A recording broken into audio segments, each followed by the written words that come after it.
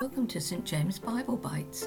This podcast was recorded at our online reflective prayer, which takes place each Monday and Wednesday at 9:15. The full recording can be found on our Facebook page.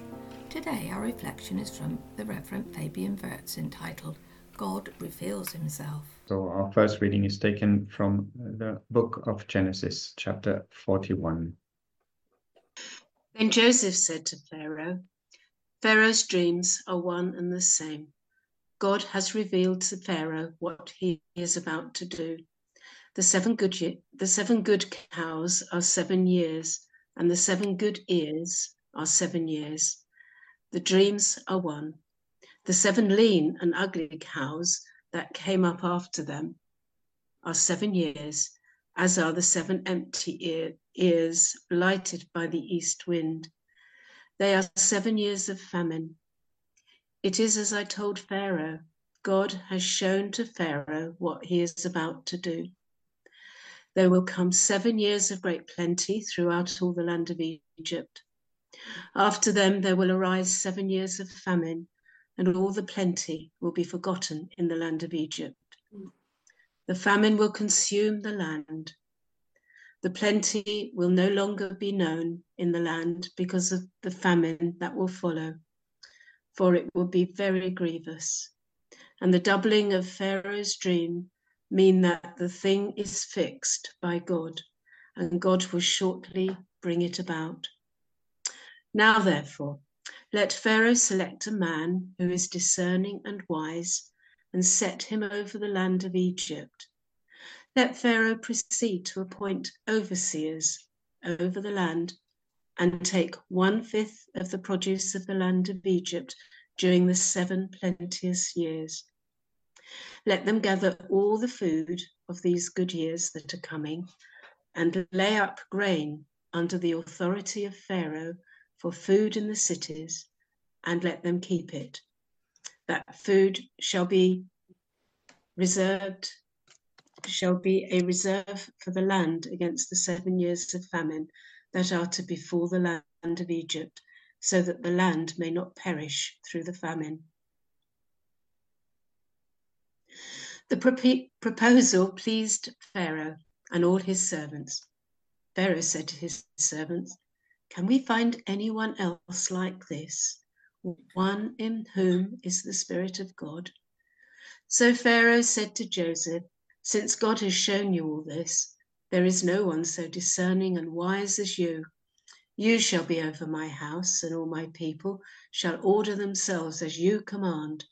Only with regard to the throne, I will be greater than you."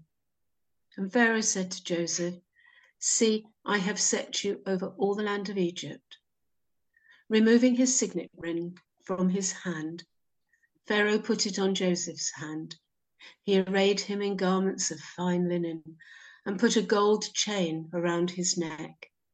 He had him ride in the chariot of his second in command, and they cried out in front of him, "Bow the knee." Thus he set him over all the land of Egypt. Moreover, Pharaoh said to Joseph, "I am Pharaoh, and without your consent, no one shall lift up hand or foot in all the land of Egypt."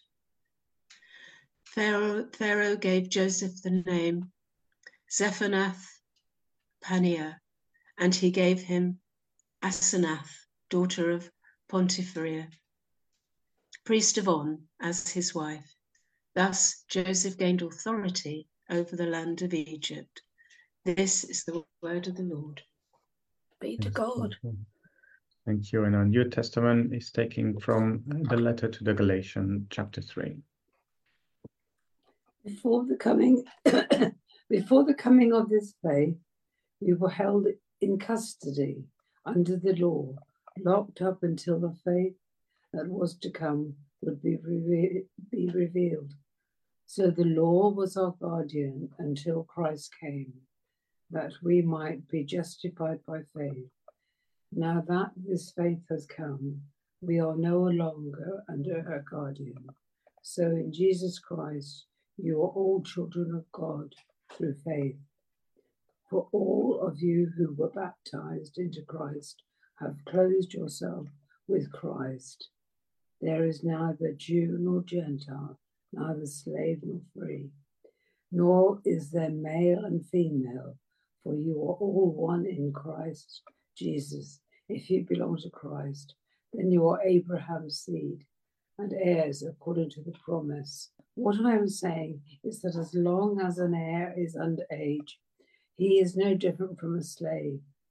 Although he owns the whole estate, the heir is subject to guardians and trustees until the time set by his father. So also, when we were under age, we were in slavery under the elemental spiritual forces of the world.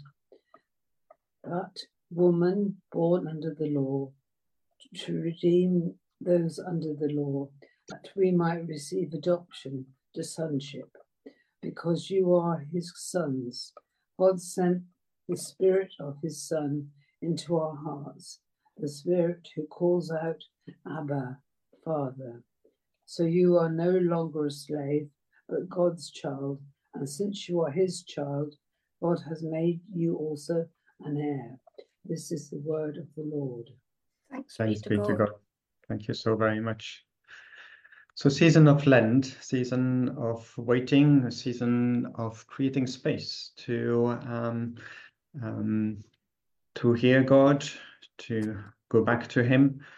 And in communion prayers, there is this special kind of paragraph where we remind ourselves what really this season is about, is to kind of return to that generous heart of God, to see him better and to understand his plans. And so both readings have something about that. The first reading, we hear that the very beginning, God has revealed to Pharaoh what is a idea of seeing something that was there all the time but we couldn't see, or revealing something that we can't see and that God can then bring us to our understanding. And I think that's what the season of Lent is all about, that God would reveal the things maybe that we've forgotten and that we need to be reminded about, or reveal things that we might we were not aware of, and that are good for us to know. So what are the things that we need to be revealed of in this season? Well, the season of Lent is a season of repentance, or repentance meaning changing our minds on certain things. And there might be things that are in our minds that are unhelpful, destructive, dark, that God needs to bring his light and his healing. But there are also things that maybe we haven't understood about the goodness of God. And so here the New Testament, we also have revelation that the reality of Jesus and God's coming in Jesus, which has freed us from being under the law. The law, of course, in that first century Christianity was very, very much present as the Christian faith came through the people of Israel who were under the law, following all kind of festivals and moral laws, but also laws around sacrifice.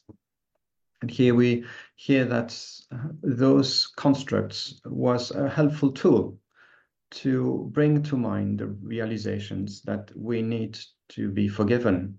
All the laws around sacrifice was just about that. If you fail to follow the law, those are the things to do to receive mercy. Now, with the coming of Christ, mercy has been given once and for all, making the laws of sacrifice unnecessary. On the cross, Christ died for all our sins, our rebellion. And so now we come in faith. We receive the gift once and for all, the sacrifice that stops all sacrifice, the ultimate sacrifice, Jesus who gives his own life on our behalf. What we were meant to go through, death, Jesus went through it on our behalf, that we might be freed from death and from the power of sin. And so we are no longer, it says, subject to this disciplinarian reality, for in Christ we have become children of God through faith. Now, faith has different aspects. You can see faith as trust, and we need to trust God's promise that we are truly forgiven and we become children of God through the promises. But faith is also this idea of assent, and assent means accepting and committing ourselves. If you assent to something, you really believe in it, and you will then live according to it. And then faith is also about faithfulness, and that's the perseverance. So for me today, we are reminded, as we are people of faith, that our journey is a journey of ascent as we continue to grow in our understanding through the Holy Spirit of what God is calling us to do and to be, and of faithfulness as we renew our commitment to God. We are children of God, and we've been receiving the gift of the Holy Spirit, which make us able to say, Abba, Father. And that must surely blow our minds, definitely mine, that I can call God, the maker of heaven and earth, the same way that Jesus called God, Father. I can do that not grounded on my own goodness and ability to stand before God on my own righteousness, but because Christians are in Christ. And here the picture is like being clothed with. I wonder how many of you have clothed yourself with, as a child, clothes to become a princess, or maybe as a man to become a cowboy. And I don't know if you remember those times, but once you clothe yourself with, you pretend to be a princess, you really feel like a princess, or you really feel like a cowboy, and you start acting like one. Your voice starts changing, and that's, I believe, what it means to clothe ourselves with Christ. It's in a sense a little pretend, but it's not a pretend because it's in our own strength. When we clothe ourselves with Christ, Jesus Christ himself comes close to us and enable us to live the life he lived. So we are called in this season of Lent to close again ourselves with Christ and to believe and trust that Christ stands with us, next to us, that his Holy Spirit lives in us, and that God the Father is active through the Son in the power of the Holy Spirit. And that's why we pray. We pray to the Father through the merits of the Son and in the power of the Holy Spirit. And as we move to a time of prayer, we also remind ourselves that amazing psalm where the writer speaks of the reality of suffering, and especially of wicked leaders that can bring so much havoc and suffering in the world. And not be afraid to ask God to bring his justice and his truth. So we can pray with confidence also for places of conflict, for those who are the source of those suffering, that their hearts will be turned, that they will be transformed and changed. Or shall I dare say, maybe, sometimes that they might be removed, so that a wiser leader like Joseph can rise to the occasion and bring good news to a people. Let's pray.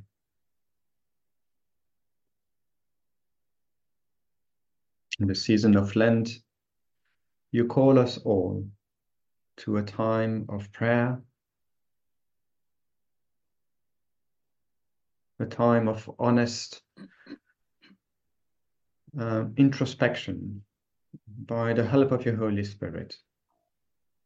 That those things in our lives which are blocking real life, which are not of you, but of the all nature or the ways of this world, that those might be revealed.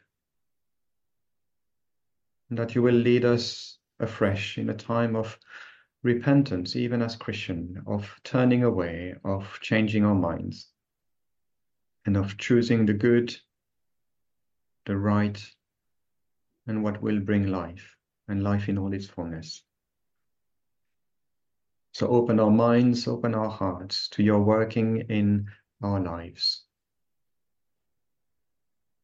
Work as we read scripture, work in our time of silence or in our time of prayer. Work through our friends and acquaintances as you revealed your purposes in our lives.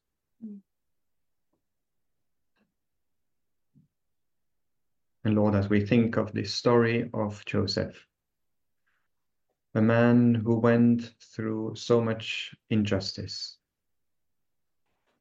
but through your grace, didn't turn embittered, but became an instrument of good news to a whole nation. For more Bible Bite podcasts, simply visit our website www.stjamestaunton.co.uk and click on resources. Thank you for listening, and may God be with you today.